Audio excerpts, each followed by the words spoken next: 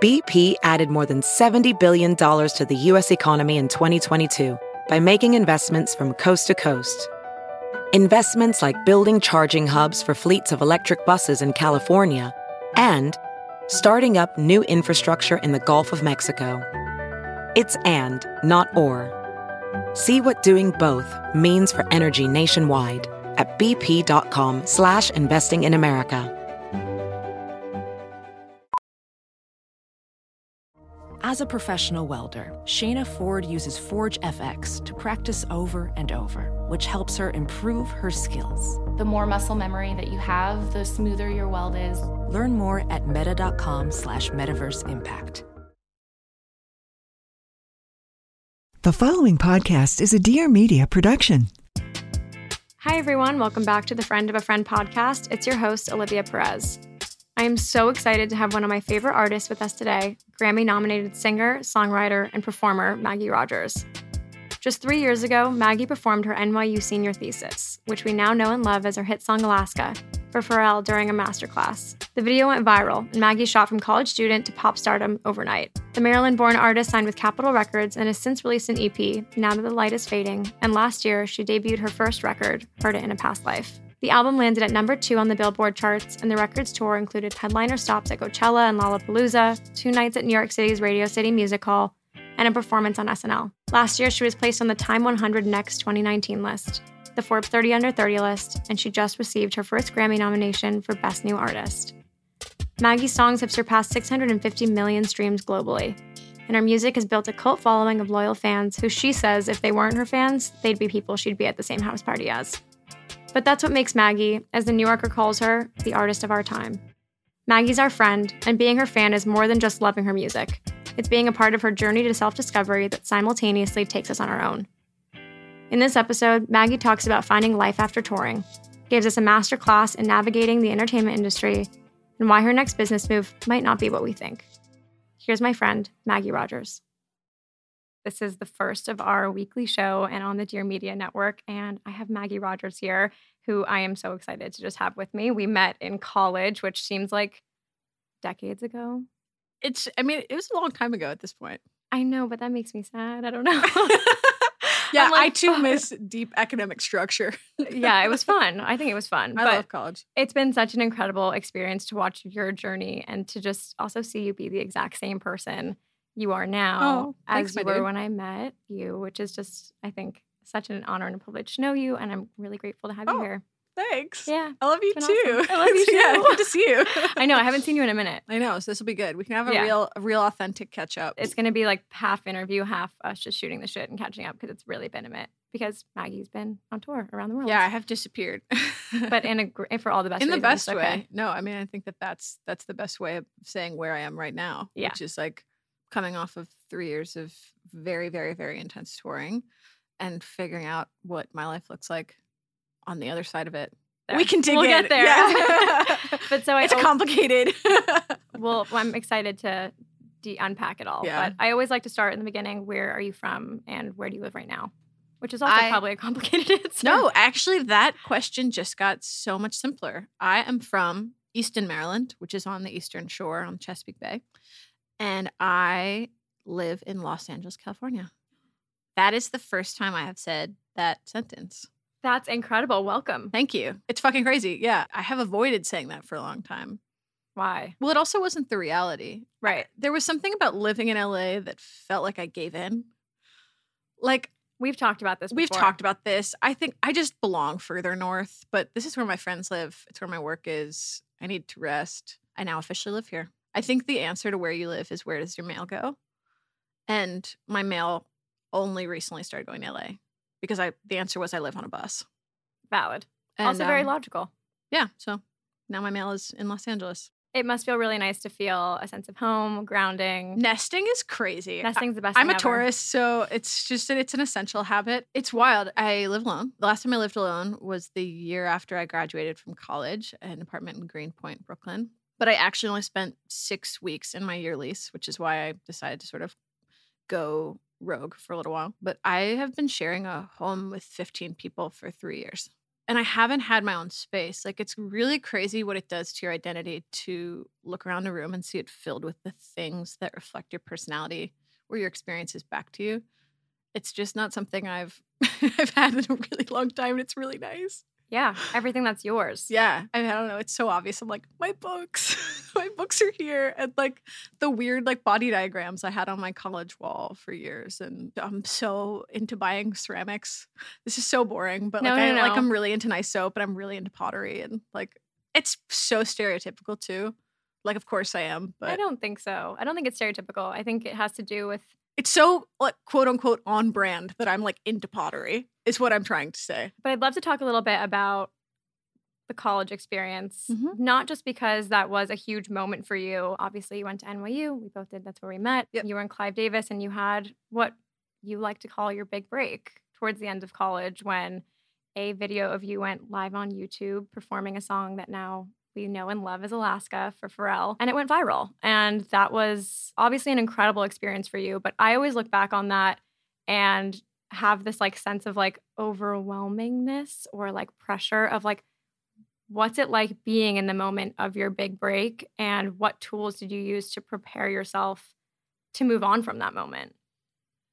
Well, I don't know that the tools were ever preparing for that moment, because that was never something I was expecting. And it was just always something like I knew I wanted to make music. So I was always preparing to forward myself in that, to make myself the best artist I could, the best businesswoman I could, to just create a life and a career and a business really in this industry. That, yeah, it was really overwhelming.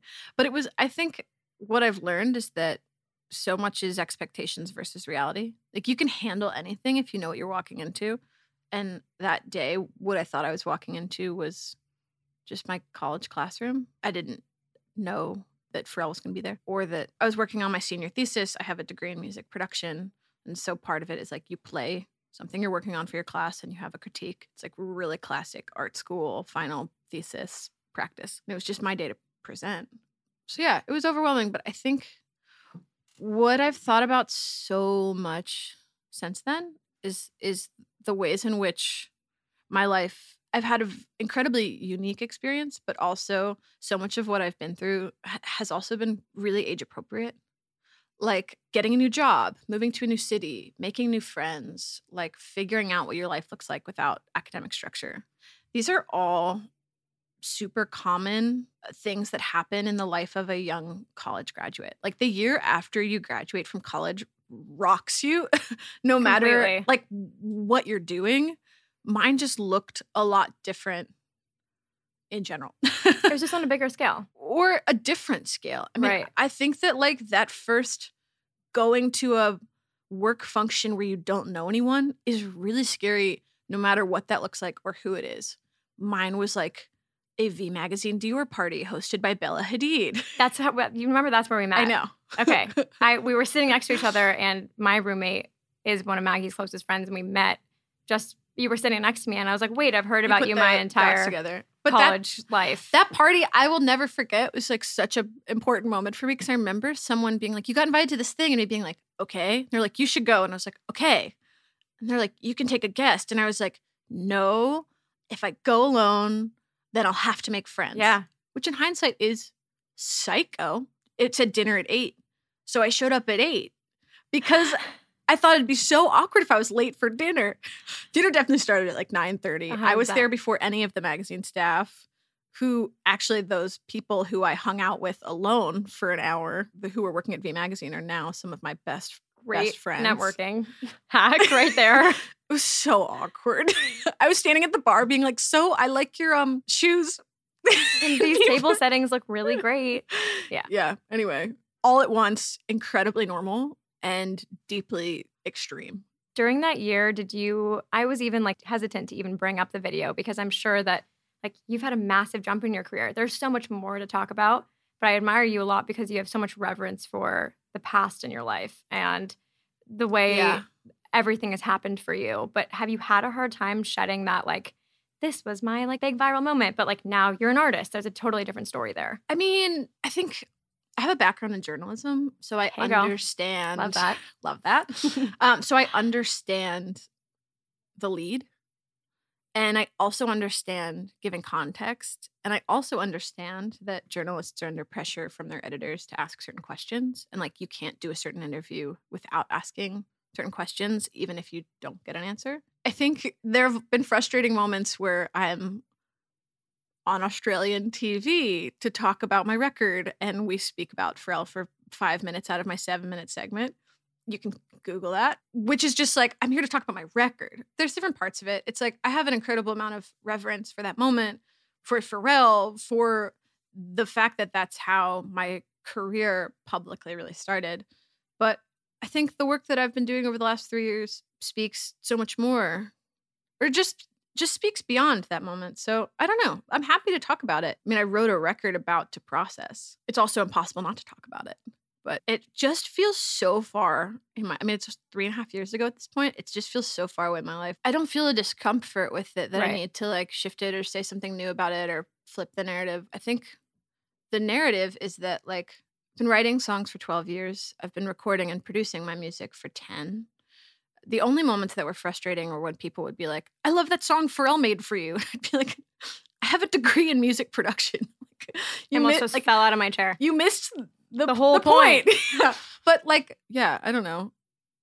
The point is that I've been making music for a long time. And I think what's even more important is that it took a lot of work to lead up to that moment. Like that moment didn't just happen. Like I had put out 2 records independently at that point, you know, and moved to New York and got into this program with like 60 people in a class, you know, like it was a thing.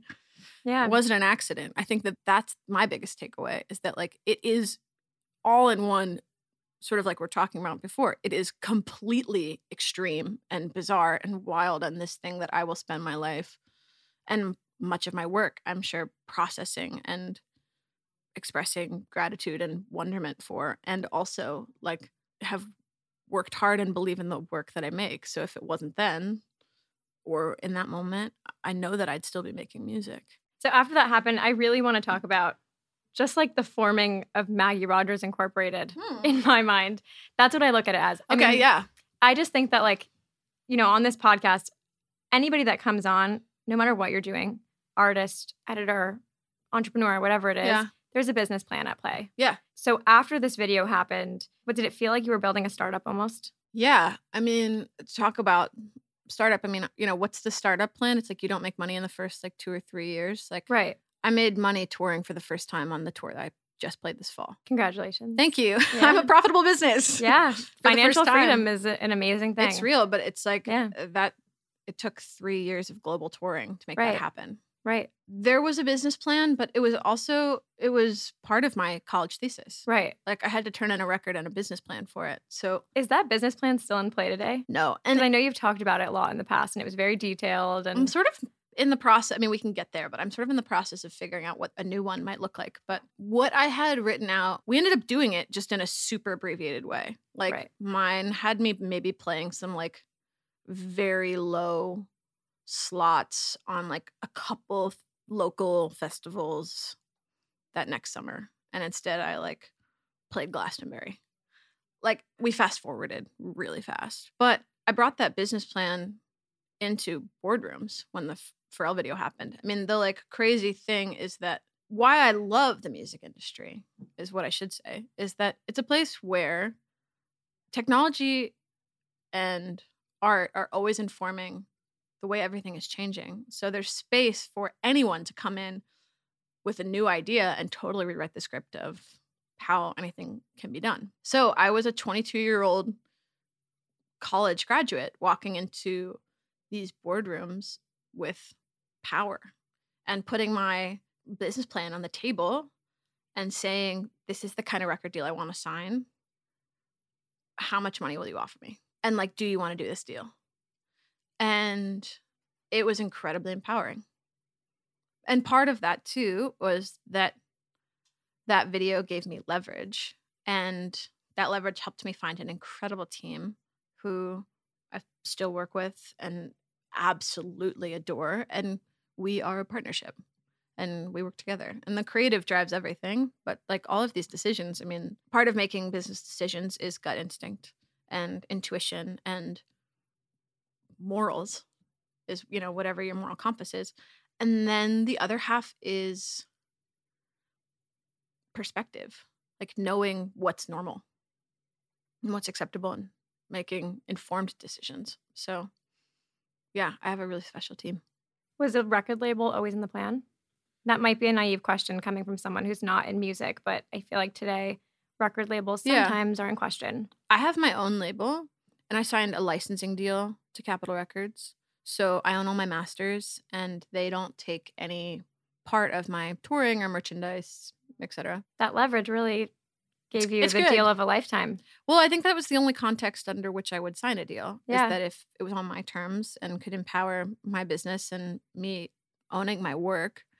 And a label was always part of the plan because of the visibility I had. I needed to grow my team in order to make the most of the opportunity that I had. And so I just needed more people on board.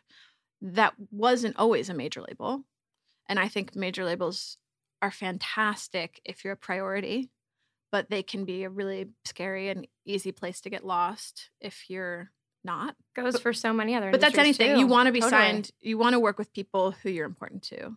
And that will fight for you. Exactly. Yeah. And understand your creative vision. And I have really loved and adored my team there, and it checked all those boxes. Was part of your plan initially, did that include any of what the persona would be? And when I say persona, it's not so much that you are not who you authentically are, but I do think when you are someone that is rising in fame, that there is a degree of separation between who the public sees and who you really are.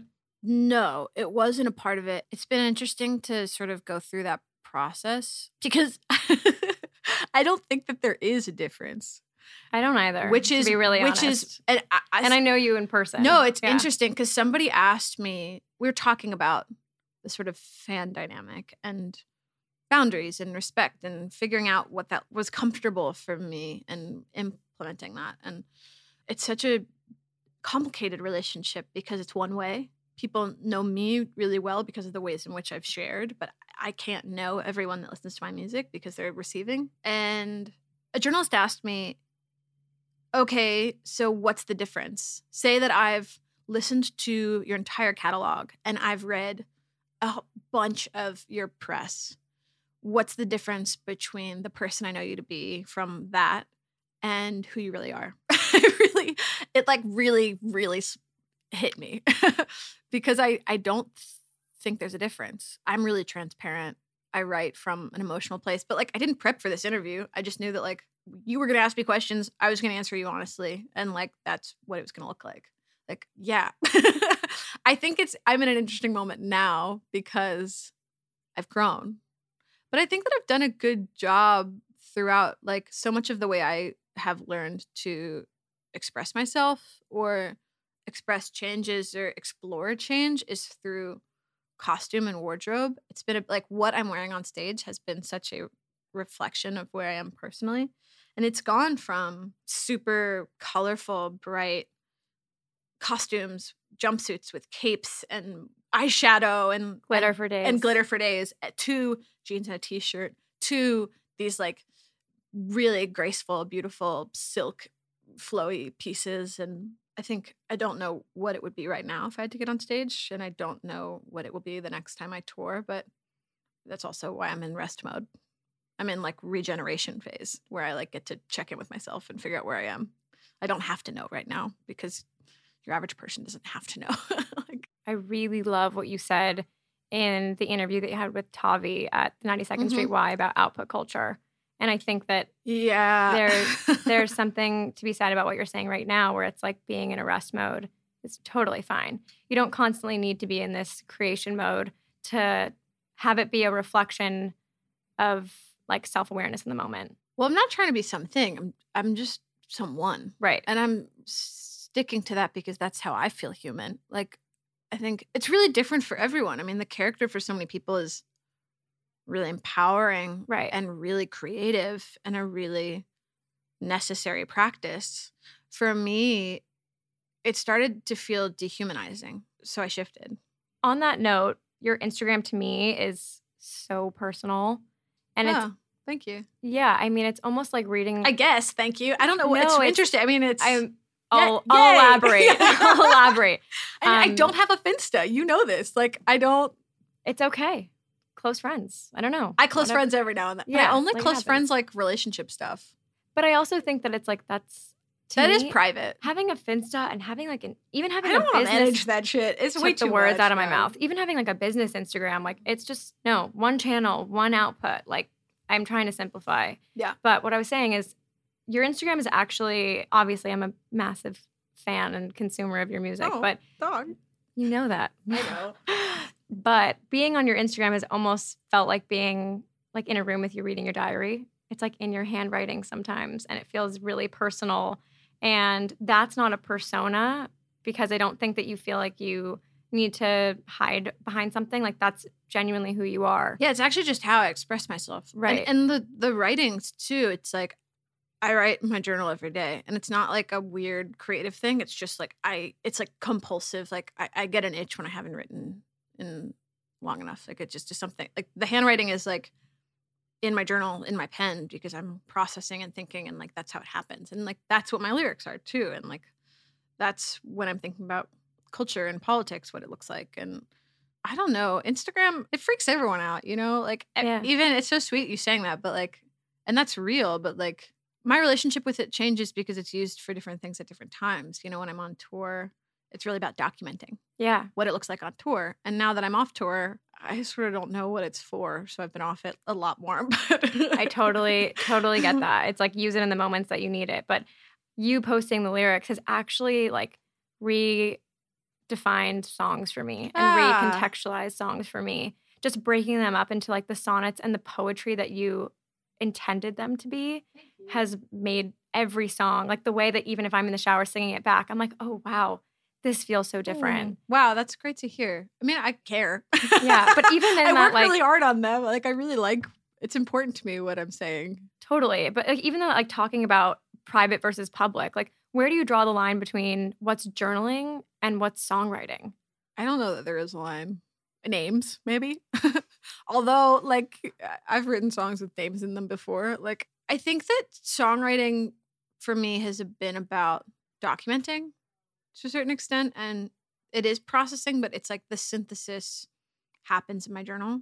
And once I understand it, it's like the song is the final statement of the thought. If that makes sense? Or it's like me telling the story. Sometimes like an interaction will happen and you'll walk away and be like, what the fuck just happened? Like, so the journal is me being like, but this. And then like the song is like. The next iteration. Is like, in conclusion. Right. Like, when do you know something is finished? It's never finished. Art and deadlines are, art needs deadlines or it'll never be done. And art and commerce have been tied since like Michelangelo. And it is just like a thing. It's never done, but you have to turn it in at some point. But that's also like kind of why I never listen to my music, because I'm always like, like the vocal's too loud in this part, or like the delay should have been shorter, or like I'm getting better at just being like, it was the best I could make it at the time I had to turn it in. But like, if you're an artist, nothing's ever perfect. How did you learn to trust your opinion? I know that's a weird question, but I feel like it's this is like I feel like this is just the like period of our lives where it's totally about learning. I have realized that overstimulation is a big part in self-doubt. If I'm like rested and calm and have time to really process or just like take a sec, I always know how I feel. It's just like making space for intuition.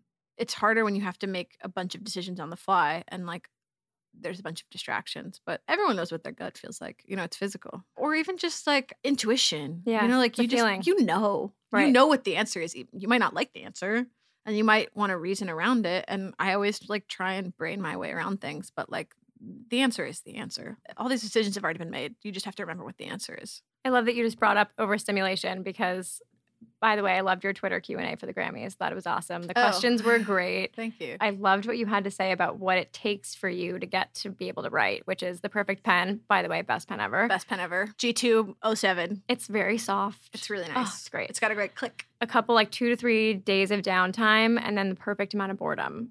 You have a job and a career that doesn't necessarily always give you the most amount of boredom. Well, the other end of that response is like the rest of that tweet was like, and nothing. And it's like everything and nothing, you know? It's like, or I just like need to be like going for a walk from literally the tour bus to sound check and there's a song. It's impossible to tell. Yeah. But anyway, sorry, I cut off your No, question. no. You basically answered it. I wanted to know, what keeps you bored in a career with like massive amounts of overstimulation? Oh, I mean, it doesn't happen, unfortunately. I think that this is what I'm trying to like move through at the moment. I'm not very creative on tour. I'm creative in different ways. I'm not creative in the way that I grew up loving, which is like being in the studio and writing songs, because there isn't a lot of that space. And there also isn't a lot of privacy. Like I really need to be in a place where I can think out loud with like a deep amount of security in order to sort of like let that guard down. Vulnerability is a tool. In order to be really vulnerable, that's when the best songs come. But if I have to get on stage in front of like 5,000 people that night, you can't walk out raw because you won't be able to do a show. What I'm dealing with now is the overstimulation, like learning how to be bored. Like I am completely my own worst enemy. I'm used to a very fast pace. So being slow is really hard. And like I am in deep, deep withdrawal. Like, adrenaline is a drug and it does crazy things to your body.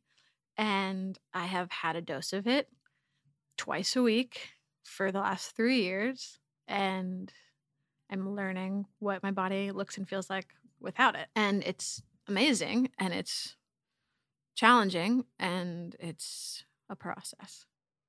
I have so many questions about adrenaline, but We can talk about it. We'll definitely get there. But in the midst of what you were just saying, what really popped out to me was this idea of vulnerability on stage. Mhm. And I remember this was actually the last time I saw you here in LA. You and I shared a car ride back from a lunch that we had. You were just about to release Falling Water. Mm-hmm. We both kind of riffed on these tumultuous relationships in our lives.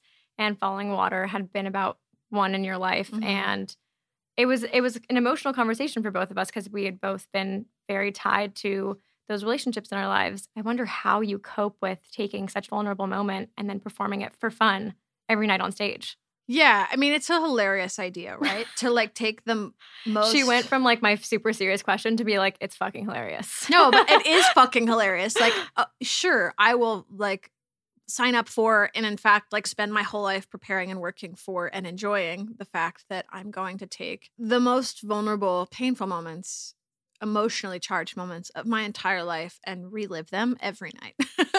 Like it's hilarious. Repetition does such a beautiful thing for music, which is these songs, like it's so different. The way I understand this record now, after touring it for a year and a half versus when I made it, it's almost like I didn't actually know what it was about. I couldn't hear these songs fully. I didn't know what this record was really about until I had to go through the process of touring it. Because musically, arrangements changed and are so, so different. And the arrangements for this record in particular grew so much for the live show. But also sort of the repetition of words, it becomes like a mantra. And you find your way into different pieces of it and you reassign them. Once the song is out in the world, I have released it, which is the word for it, but also like it is the deep emotional verb for what happens. Like that emotion gets released. And once a piece of music has invited other people's emotions into its world, it does the same for me. So Falling Water, the frustration I'm expressing in it can become about like a fight I had with a friend that day. It can be about anything, like I was trying to think of like something that would happen in a hotel, but like I'm not really in hotels, I'm in a bus. Like it can be like the heater in my bus broke and it was super hot all night and I was really frustrated, and like it can be an outlet for that. It can be as simple or as complicated as I need to let go of that day. I actually really like that you always say like whenever you release something, you're like, this is yours now. Mm-hmm. What is that emotional process like of giving things away that are so close to you? I mean, it's the reason I do what I do, because at the end of the day, like you choose your career for sort of two reasons, right? You either are the kind of person that like wants to make the most amount of money and provide the most amount of comfort for you and those around you, or you want to do whatever you can do to contribute to the world and make the world a better place. And music is just, it's the best way I can do the most amount of good in the world, given like whatever skills I am personally equipped with. So giving songs away is part of that practice. It is part of how I exist in the world. And like also it's part of art. Like nobody makes art for themselves. Like you make art to share it. And it's also part of like being a human is like everyone wants to connect. The part I love the most about this is the community that has been created around my music. And you have a very, very loyal fan base. it's so special to me. And every time I meet a fan, like I've said this before, but I mean it. Like it actually feels like we'd all be at the same house party. Like even if that person wasn't my best friend, they're definitely like a friend of a friend. Ha. Hey. Hey. It is this sort of shared culture and dialogue and language that is so empowering to me. I mean, I was at your Coachella show, and It was the best weekend one or two. One. Best show I've ever played. I attest to that. I've seen a lot of live shows, and anytime I see somebody that I know do their art and do what they love, I'm always slightly emotional.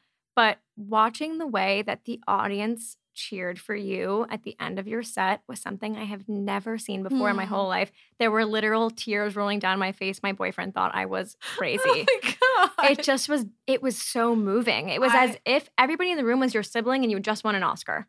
That's what it was like. I'm getting goosebumps. It was so deeply moving. And I just want, like. It was so crazy too because I was so nervous. I was so nervous because I felt so out of place at Coachella. And I didn't have a ton of production. I didn't have a crazy costume. I didn't have a big video screen. And I loved the non-crazy costume, by the way. Yeah.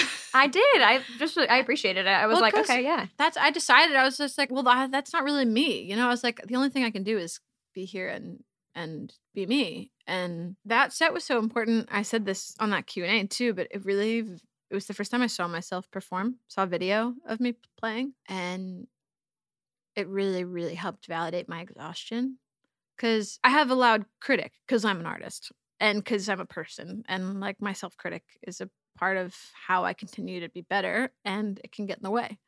And part of my critic over the last couple of years as I've been touring is that like I'm not working hard enough, which again is hilarious. But I would see. That's insane. That I you know. have that thought. I know, but your like mind. I think I had to learn to qualify work in a different way. Yep. Work, like I was also an English major in college.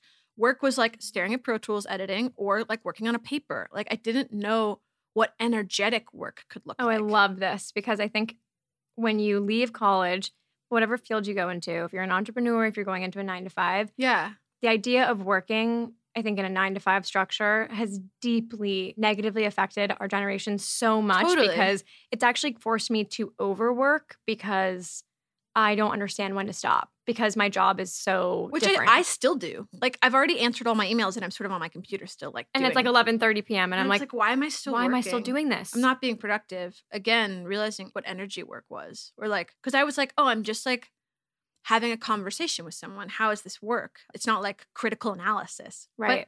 But it is energy you're expanding. And I had to learn what that looked like. So this Coachella performance, like I had been in that tent. I had seen people play and seeing footage. And I was like, and I had played in bands my whole life. I was like, why is this set making me so much more exhausted than anything I've ever done? Like, why can't I handle this? And then I saw footage of me playing and it's like, oh, I made a record that is so vocally intense. Like I'm screaming the whole show. And like I'm running a 5K in heels. Also, however fast I think I'm moving, seeing the video was crazy because adrenaline means that I'm moving twice as fast. You know how to work a stage. But that is something I've learned. Like I did not know how to work a stage when I graduated from college. Like what I have done in the last 3 years is become a world-class performer. But I worked really hard every day for the last 3 years to do that. And by the way, other parts of my creative life are not as strong right now. Like I haven't like bust an EQ chain in a long time. And like, I know that I have that knowledge, but it's not something I've been using every day. So like, it'll come back when I like go to make this record. But it's again, being like, it's okay. I have invested my time and energy in creating different strengths. So you watch the Coachella show, but if you don't usually watch your shows and you don't listen to your music, what's the feedback loop? On stage or just in general? I think in general. I think you're different because you work with a band. You guys are constantly bouncing ideas off each other. But I do think that there's like a loneliness of being an artist or an entrepreneur today that sometimes there's not really like a sounding board, especially in your case if you're not looking back. Solo artist. I think the feedback loop, can you actually just define that? Like even just sitting down and watching a performance, if there's something that you're doing that you don't like and just kind of getting notes from that. Or like it's like watching game tape. Exactly. Sorry, I'm not a sports person, but that's exactly what I was looking for. No, it's okay. The word. I'm not either, but actually my managers are, so I'm learning about sports. Right. So there you go. Like I'm like game tape. I'm like, yes, plays, moves. So you're saying like if I'm not watching quote unquote game tape, then like how do I make adjustments? Yeah. Intuition. It's everything we started talking about at the beginning. Yeah. You know, it's like something will just like not click or not feel good. And I have to just trust that. I get off stage and I'm like, something in retrograde didn't feel great tonight. And I'm like, I don't know what it was because my brain was moving so fast. Then I have a conversation with my band and we like run it a couple of times the next day in sound check. And that night when we get on stage, whatever it was that we like were not together on is better. I'm trying to think about what it looks like outside of music because that has been my real, I make a lot of lists. Same. My sticky notes in my phone is a really scary place. Sticky notes. Wow. Is that the right term? Notes in the phone, but like sticky notes. Remember like your old Mac where you had different colors? That's what I was like, yeah. Yeah. Oh, I loved those. But your band is so... They're the shit. Yeah. Dude. They rock. Like that was a process. I interviewed a bunch of people because you're not just looking for great musicians. You're looking for roommates. Yeah. I actually wonder about that. Like we're both 25 and you're essentially the lead singer / head of the family in a way. But you're with these people 24/7, living with them, creating with them. Like, what was it like holding that responsibility of keeping the family close on tour? Well, I always say that I'm a camp counselor because that was my first job and it's still my job. Like, it's just leadership, you know? Right. And it can't be a family because there also have to be personal boundaries. Totally. But I also like just so deeply love my band. I think a lot of it has been learning to delegate. The biggest thing I've learned is that like I can't do it all as much as I want to. Yeah. And like having to really like build deeply trusting relationships. Like I've now given over a lot of the musical direction to a friend of mine named Brian Kesley who plays bass. It just means that like I write a song, I give it to him, and he works it up with the band to like 75%. And then I come in and I like make adjustments. I'm not there with the drummer as he's like learning the part. Right. And I'm not like cutting stems for him to play anymore. Right. I'm delegating. I just got an assistant. That's been like a total adjustment. And it has changed my life because suddenly I'm not like refilling my mascara on Amazon. Like asking for help is a big thing. Asking for help. Yeah. I'm really, really in tune with that right now. Yeah. Especially as someone that's kind of like done it myself for a little while and doing it forever. Yeah. And just been on my own. And the feedback loop has actually been something I've been so interested in this year, just kind of being siloed in my work, not being like an office space and having like the help of others. It's been really fun actually working on these interviews because based on who it is, I'll like bring in a friend of mine who is either like a fan or not, or someone that's just in the industry. And to like brainstorm questions. Yeah. Yeah. I mean, you can't do this alone. I also would say that I have this incredible best friend named Taylor Brock, who is my date to the Grammys. And T has just incredible taste and knows culture and politics really well. And she also just was an amazing friend. I mean, we met just like going to punk shows on like Tuesdays in college, and she was always the person down for a show. And then she started selling merch on tour, and I always thought it was just because she was interested in the touring business. And then I realized that she was like very quietly saving my life. Wow. She came on to be That's my really roommate nice. and like Yeah. kept me a person, you know. But she would be the person. I mean, even 2 days ago, you know, I texted her and was like, like my brain's fried. I can't figure out which should be the thumbnail for this video. And she was just like, that one. I'm like, 6. Someone made a decision. Like, great. But so now we're in 2020, which is really crazy to me. You've released an EP, you've had a record debut album, all these amazing things that have accumulated in the creation of like where you're at today. But looking back on from college to now, what do you feel like has been the biggest lesson business-wise that you've learned? Don't host journalists. Ooh, unpack that, please. When I was at the beginning of my career, I thought that I had to like be a perfect pop star and like make everyone like me. I think the biggest lesson I've learned is like how to expend and save my energy. The person I'm talking to doesn't have to become my best friend. Like that I can just answer their questions honestly and thoughtfully, and that's enough. I think that I maybe hyperextended a little bit at the beginning of my career. And it took me a while to just be like, yo, like, you're good.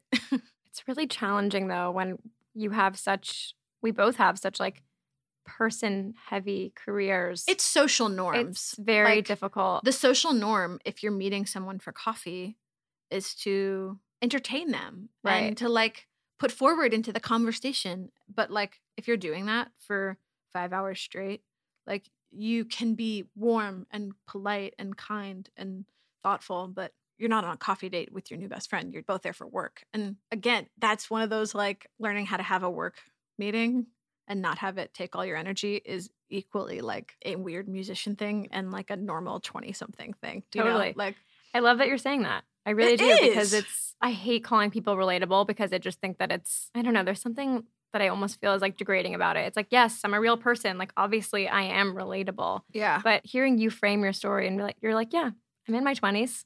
Like this is what everybody else is going through. Mine's just different. Mine, yeah. Well, the other thing that Amelia Meath of Sylvanesso said to me that I have always think about really frequently is she told me once, she was like, dude, everyone in the music industry likes to make things feel life or death. And I don't think that this is like exclusive to the music industry. Yeah, She was just like, everything's an emergency all the time. Like, Emails are it's- flagged. They say it's- important. Yeah. I'm like, no. It's not the end. Like, it's fine. Like, Yeah. if you don't do this one thing, it's not going to end your career. It's like totally fine. This is like industry wide right now. I feel like some people choose to go to college, some people aren't, and they want to work right away. Yeah. Do you think if you are in music, you need to go to school for it? No. I'm a big nerd and I love school and I like want to go to grad school and I love education deeply. But I have a second major in English, and if I didn't study music, I would have done that. I had a really unique education. I sort of basically went to grad school because Yeah, I was I get what you in mean. like a trade program. I think you can learn a lot just, I mean, if you read Donald Passman's Everything You Need to Know About the Music Industry and like the Pro Tools manual. There's another book called Sound Effects.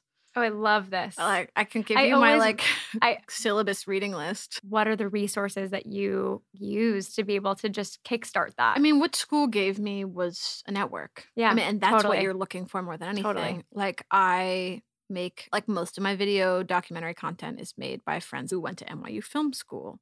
Like the list like kind of goes on and on and on. But Totally. like I have an incredible amount of mentors. You know, the thing that people don't talk about is the person sitting next to Pharrell in that video is Bob Power, who is my production teacher, and he produced every Tribe Called Quest record. Like he's fucking legend. Like, Right. And that was my mentor, you know, and Nick Sansano, who produced a bunch of records for the Sonic Youth. Like I learned, but I also like school also brought in like a special guest that was Pharrell Williams. It's access. But it's And also that's, like, privilege. invaluable.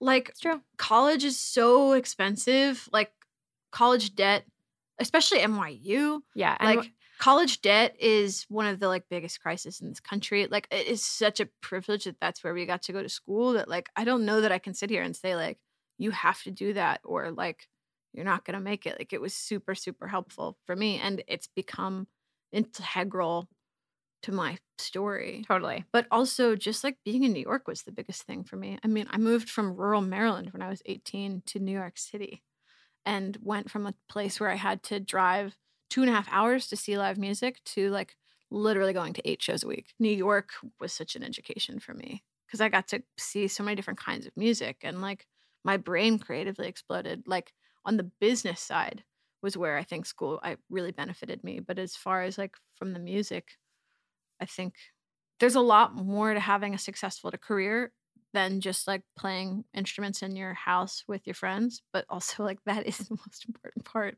and the best part. Those little down moments. Yeah. Yeah. I wonder a lot about, obviously, I talk a lot about entrepreneurship, but especially female entrepreneurship. Is there anything as a female in your career so far that you've seen that has made you change the way you operate in your career? Oh, that's an interesting question. It's complicated because I think having like gendered conversations in 2020 is just so irrelevant, but also that's where I want to be.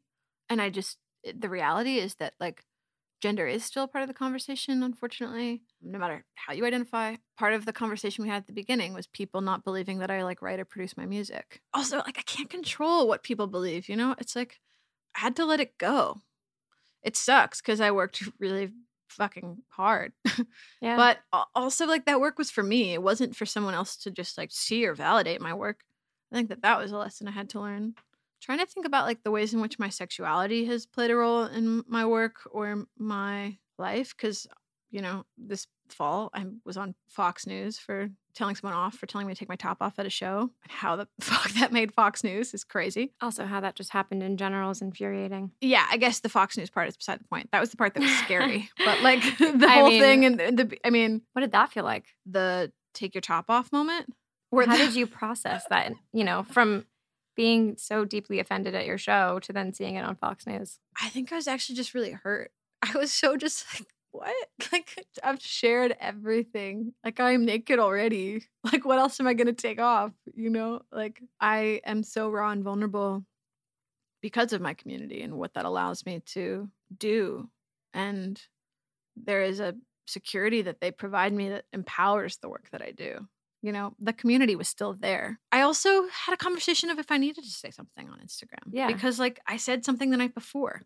Right. Like, I had already addressed it. It was more like am I still upset about this? And will saying something else in the morning make me feel better? I think that's the thing with social media always. I try and always ask myself, like, why am I posting this? Or why am I saying this? Because that's the more interesting question, right? The selfie is like not super interesting, but like the story of the insecurity behind that photo is the more interesting question. Totally. Like, it's something I always ask, but that's because I'm obsessed with storytelling.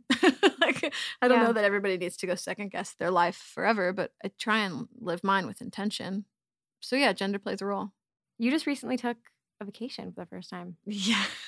I love that as someone who like does not take breaks ever. Or I'm really like, trying to learn how to rest. Yeah. Was there like a moment where you were just like, all right, time for vacay? I think I was just starting to realize that I worked really hard and that meant that I had afforded myself some rest. Yeah. I'm getting better at saying no.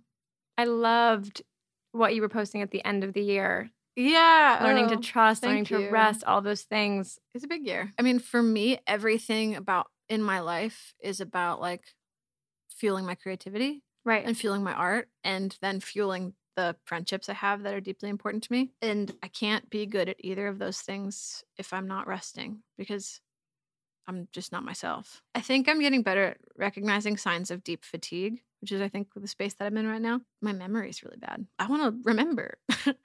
My memory is really bad. And I can't talk really for like more than a couple hours a day. And I'm sleeping a lot. I've been on tour for 3 years. It's funny. I've been having these like conversations with friends about what it was like to graduate from college. I mean, we've been talking about this so much. I think that I will meet everybody career / like emotional / life-wise at the like 5-year mark. But I like super shifted my life where like for most people, the career and the emotion grow at the same time. And like you learn how to live your life at the same time as your career develops. And for me, it's a one foot then the other. Right. So I spent the last 3 years completely devoting myself to walking through this giant door that opened for me and taking advantage of this opportunity and really deeply building this foundation for my business and my career and my life, building a blueprint for my life. And it has superseded every possible goal, dream, thing that I could possibly think about for my life. I honestly can't think about something that would be on the bucket list that you haven't hit in 3 years. It's not even a bucket list anymore. It's like stuff like it's like SNL or Radio City. Like those weren't things that I ever dreamed about because I just didn't think that was right. That was possible, or I didn't see myself as that kind of artist. I thought I'd be playing like clubs my whole life because that was the music I loved. Like I never really went to Radio City to see. I went to see James Blake. I was there. Oh, best show I've ever seen. Yeah, I'm so far in the realm of dreams I didn't know existed. Right. I loved, again, I'm bringing up the 92nd Street Y interview. If you guys haven't seen it, please go watch it on YouTube. It's incredible. And watch it on YouTube. Don't listen to the podcast because it's just nice to see the way you two are interacting. That's me being a nerd. But you told her that your life is really just beginning now. Yeah, I think that's true because I spent my whole life working towards these like impossible goals, and in some strange alternate parallel universe, I achieved them. And it's super exciting because now I get to like circle back and have conversations with friends on podcasts and think about writing or grad school or the next record, or I'm building a studio right now, which is like, what a dream. You know, I haven't had a creative space that's mine since high school. Like, it's an exciting time to get to remember how to dream. You've done an album, even being in high school and college, like that's your creative ambition. It's like album tour. But what is that now that you've done it? Like I could see like is Maggie Rogers gonna like write a book? Is she gonna write a play? Like there's I feel like there is I'm gonna do all of it. and I believe you when I hear you say that. Wouldn't surprise me if your creative ambitions just go way beyond music. Well, I think the goal is to just like learn what I'm capable of and to push my creativity. Maybe that'll look like acting or film scoring or writing or podcasting or curating, or maybe I'm just going to go hike for a while, or maybe I'm going to go to grad school, or like maybe I'm going to go do fire relief in Australia for a couple months, or like, I don't know. But the beauty is that like I get to not know and I get to choose. I mean, choice is the greatest privilege in the world. And I've worked really hard the past couple of years and I'm now being afforded some level of it. It's like, okay, choosing vacation and choosing the goal is to live a beautiful life. What does that look like for me? And how do I feed that? And these are sort of the questions that I'm asking myself right now. And you've hit so many accolades, I can't even repeat them back. But towards the end of last year, Forbes 30 Under 30, Time 100 Next, and you just got nominated for Grammy for Best New Artist, which like I can't even speak. I'm sorry. It's funny. See my face. Like, I was like, what? It's just like that. It's like I don't remember, but I was at the Time event. Like I remember seeing the Forbes thing. Like it's so psycho to hear you say that as like I couldn't hold it together. As like my friend saying these things across the table for me because and this is what freaks me out is that I don't remember those things happening.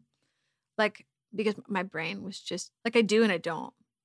And so I'm just excited to process. You're like, when did Forbes thing happen? That's insane. And again, these things are like, they're an honor and they are not art. Yes. Love that. It's interesting to hear how Twitter responds to those lists every year where it's like, these people are so artistic. Like, why do they need the lists and blah, blah, blah. Well, and I think that the reality is like, the goal as an artist is to add to the canon of great work. And that can only be recognized like 50 or 100 years past. Like we're only now just understanding like the greatest records from the 90s. Like no one's going to know now. And appreciating them. Yeah, like no one's going to know now what the best records of this year were. Like we're going to figure that out later because I bet that there's a couple cult records that like, I don't know, came out towards the end of the year. You know what I'm saying? Like I just think that like the best picture of the year will be different for everyone because art is made for individuals. And then as a medium, you won't know what's contributed until you can see the way it influences art in the future. Yeah. The Grammys are so soon. The Grammys are so soon. Are you nervous? Just on a friend question level? I'm so excited. I'm just going. And that's crazy. And my parents are coming. My best friend is my date. Like, it's like prom. Yeah. Award shows are silly and they're fun and they're social. I don't know. I want to talk to you about like this like a friend, but this is the part of it where I'm like, I don't know what to say about the Grammys other than it's crazy. And that's fine. Yeah. I think I'd probably say the same thing in the parallel universe. I have a dress. Vintage Chanel that is from the period of time when I was hiking in Alaska in 2013.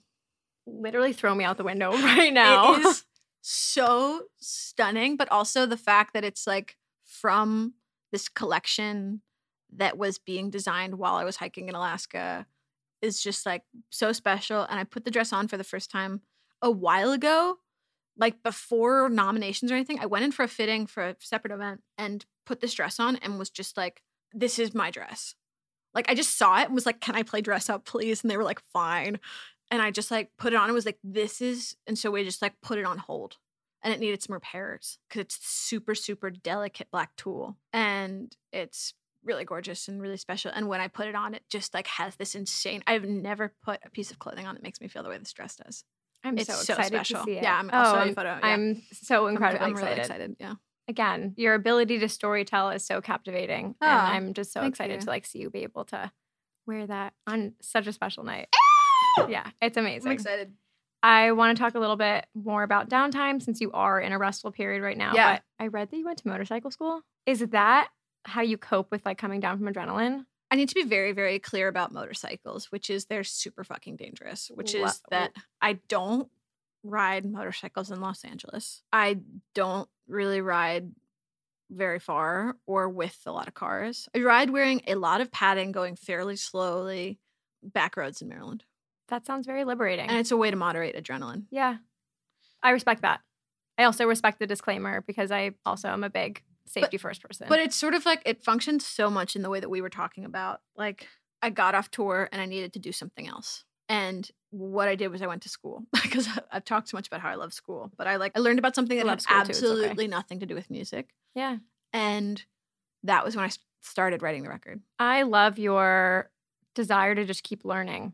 I think that I've talked about this on are we here? I've talked about this on a lot of episodes. I feel like learning is reserved for like people think it's reserved for childhood. Like going and taking a new class sometimes is like really challenging to people. Like taking up a new skill is like sometimes daunting. I mean, you have to be learning. I think that that's why like so many people do psychedelics when they're like 60 or 70, you know, just to like learn more. Yeah. Like I'm so excited about the world. Like I want to know about everything. What's feeding you right now? What are you reading, watching, listening to? I'm reading Patti Smith's new book, which is so good. And it's this kind of like new weird genre called speculative nonfiction, which is like memoir, but with like magical realism. It's so cool.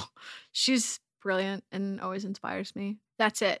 And I haven't read in like 6 days. Like I'm actually trying to just say no to everything and go for a walk once a day and go to yoga if I'm feeling up to it, which is weird because I'm such a runner. I'm not really running. I'm listening to this one Patsy Cline live at the Opry record and this one Leonard Cohen live record. Not doing much. Minimizing the input. Yeah, and just like actually trying to do nothing, which is really hard for me.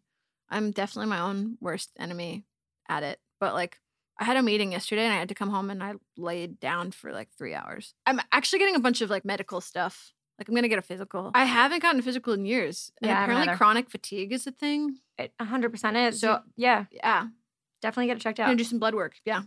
Just make sure everything's okay. Yeah. I mean, I respect that. Yeah. Thank you so much for coming on. Thank you for having me. It's good Filled to see with you. joy right now. Yeah, I'm happy to be here. Thank you for also being It's honest. And crazy that this is going to come out the day after the Grammys. congrats on being nominated and being Thank there. you. And I hope you have the most special night. And, Thank Like it's you. everything you want it to be. I mean, I like grew up watching the Grammys. It's Right. so wild.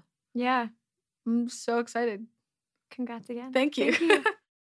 Thanks for tuning in to this week's episode of Friend of a Friend. Before you go, make sure to rate, review, and subscribe to the podcast on Apple Podcasts, Spotify, and at tiermedia.com. And for more behind the scenes of the show, visit us at friendofafriend.us and follow me at Liv Perez on Instagram. Don't forget the 2 V's. See you next week.